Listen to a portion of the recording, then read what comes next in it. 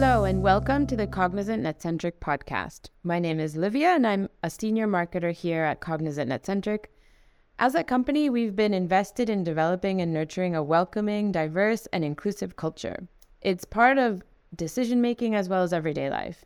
And so for this episode, we're joined by Carmelo Lamattina and Alejandro Bernat, who are both part of our Embrace group, Embrace ambassadors, actually. And they're part of the larger diversity and inclusion holacratic circle we have here. The Embrace group is focused on LGBTQ+ issues in the workplace, and that's what we're here to talk about today. With this perspective in mind, we'll be tackling what it's like to work in an inclusive workplace and what it takes to create one where everyone can thrive. So let's get to it. Hello everyone, I'm Alejandro. I'm a backend software engineer and I'm part of the Diversity and Inclusion Circle. Great. How about you, Carmelo? Hi everyone, my name is Carmelo Lamattina. I'm the Senior Training and Development Manager here at Cognizant NetCentric. Been working here for something like almost 5 years now. And I'm part as well of the Diversity and Inclusion Circle as Alejandro. Great. So let's start with the big question. Why did you two decide to join the Embrace group in the Diversity and Inclusion Circle? Carmelo, maybe you want to start. Yeah, thanks, Livia.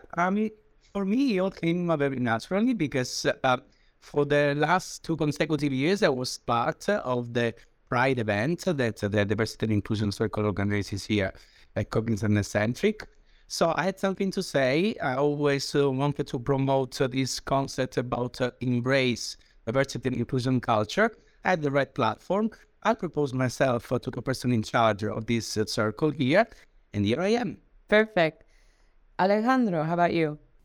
So from my side, as I'm part of the LGBTQ+ community, I thought I can contribute somehow to the company by sharing my experiences, ideas, and improving the way things are done. So I also love people and who love to improve the way they live in society and being themselves. So I decided to join and talk to Catherine, and then I'm here, and that's my point. That's good. And for listeners, actually, Katrin also had a podcast episode, so you can look at the stream we have for the podcast and listen to her on the Diversity and Inclusion Circle at Cognizant NetCentric as well. So let's move forward. So we're here to talk about the workplace. We're here to talk about diversity and inclusion and what this all means. Let's start with our personal experiences. What makes a workplace a good place to work, an inclusive one that helps everyone succeed? Carmelo, maybe you want to begin. Yeah, thanks again, Livia, for this question. For me, a workplace that is inclusive and that can help everybody to succeed is a free workspace. What do I mean by that? Is a place where everybody can feel free of expressing themselves naturally.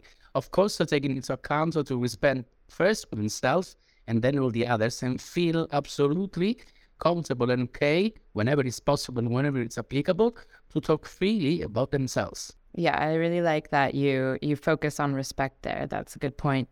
Alejandro, what about you? What makes a workplace a good place to work?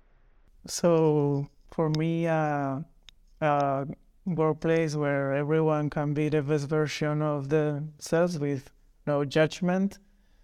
So taking advantage of the differences between people, because I think that can enrich the company overall, because differences are a good thing. So I think that if you feel comfortable being yourself, you are going to be successful in the company. So you are not going to be in trouble and you are going to do your best. Yeah, and I can really hear from both your answers that they come from experience, they come from life and work experiences. So my next question is, how has diversity and inclusion in the workplace changed? And perhaps you can touch on what might still need to be done moving forward? Carmelo, you again. Well, it has changed a lot.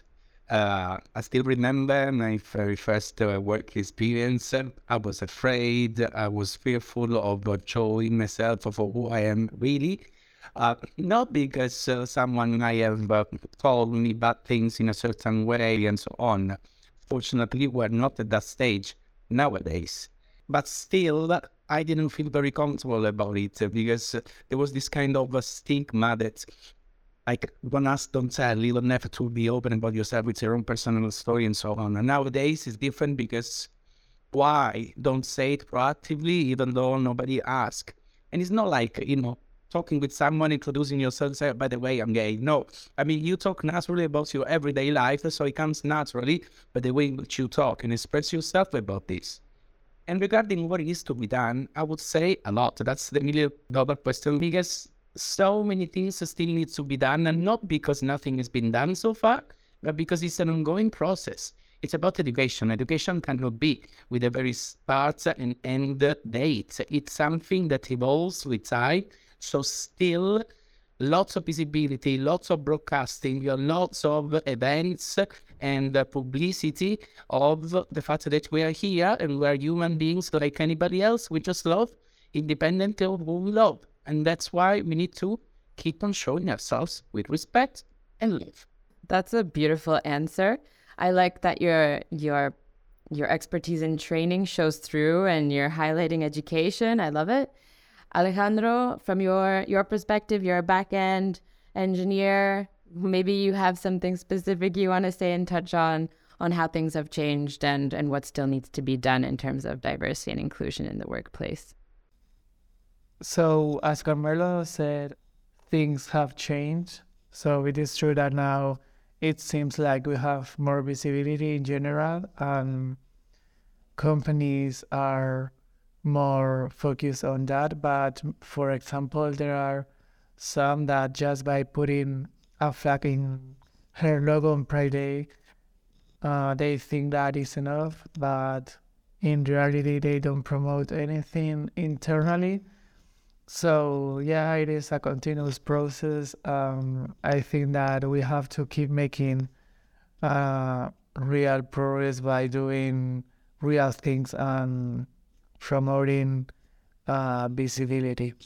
I think you're hitting on the same point that Carmelo made, that it's a continuous process and we still have ways to go, but there has been progress. I think the fact that you guys are in the Embrace group, that there is a diversity and inclusion circle, and we're not the only company that has activities like this and groups like this that are making real changes and proposing real changes and activations and visibility and education. So I think it's a really positive change from my perspective, if you don't mind me adding my opinion as well. So I think we're already kind of touching on tangible things that are happening within organizations. And I think for our listeners, I'd like to take the opportunity to ask you, so for listeners interested in furthering diversity and inclusion in their organizations, what are some takeaways or recommendations specifically that other people can do and can try rolling out? Alejandro, maybe you want to take this one as well at the beginning.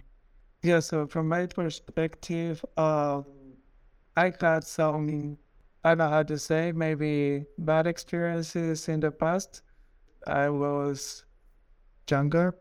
So, I mean, for young people, I recommend them just being comfortable with themselves, being out. Maybe if they don't want to just think that it's a temporary thing, so it's going to be forever,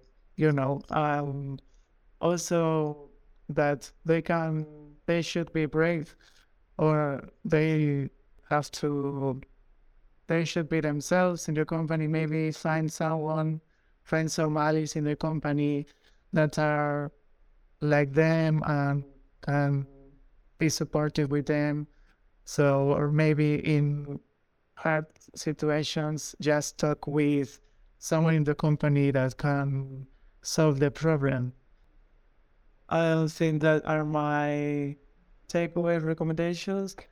Also, the most important thing,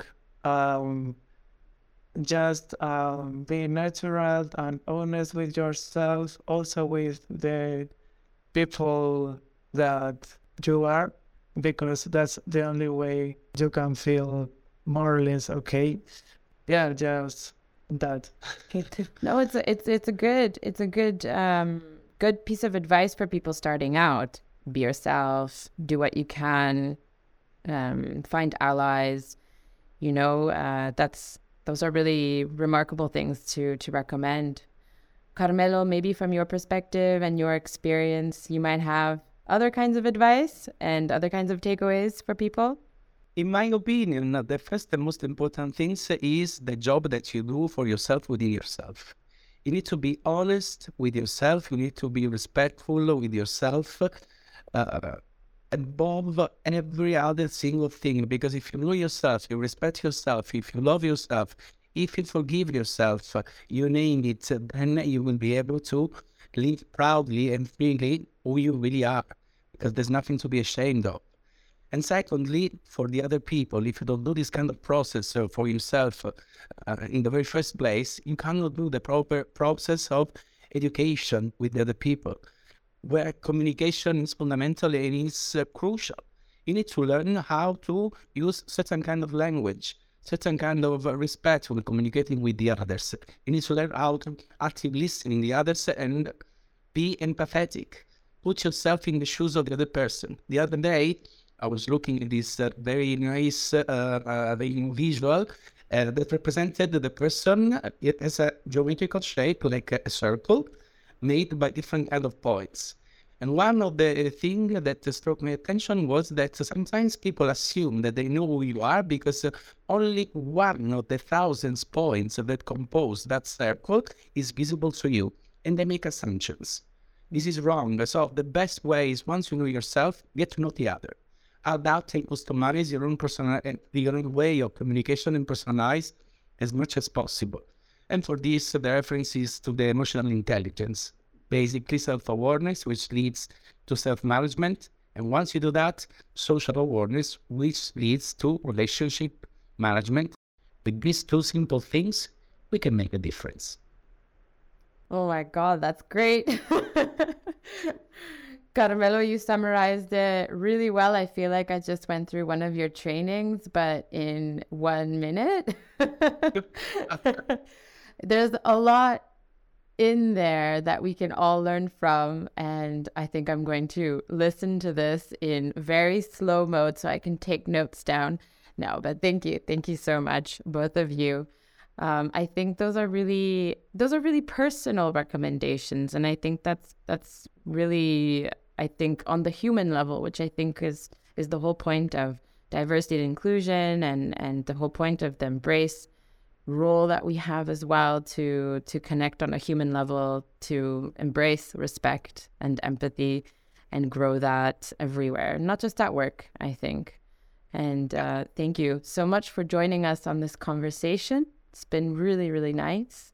And I hope that some of our ideas here will also inspire other people and other organizations to live their more authentic self and to improve the cultures that they work in, and celebrate how far we've come. I think we've really come far, and keep going. So thank you very much, Carmelo, Alejandro. Thanks to you, Olivia, for the opportunity. It was great. Let's keep on doing this. Yes, thank you. Alejandro, thank you. Thanks, Olivia. It was very nice.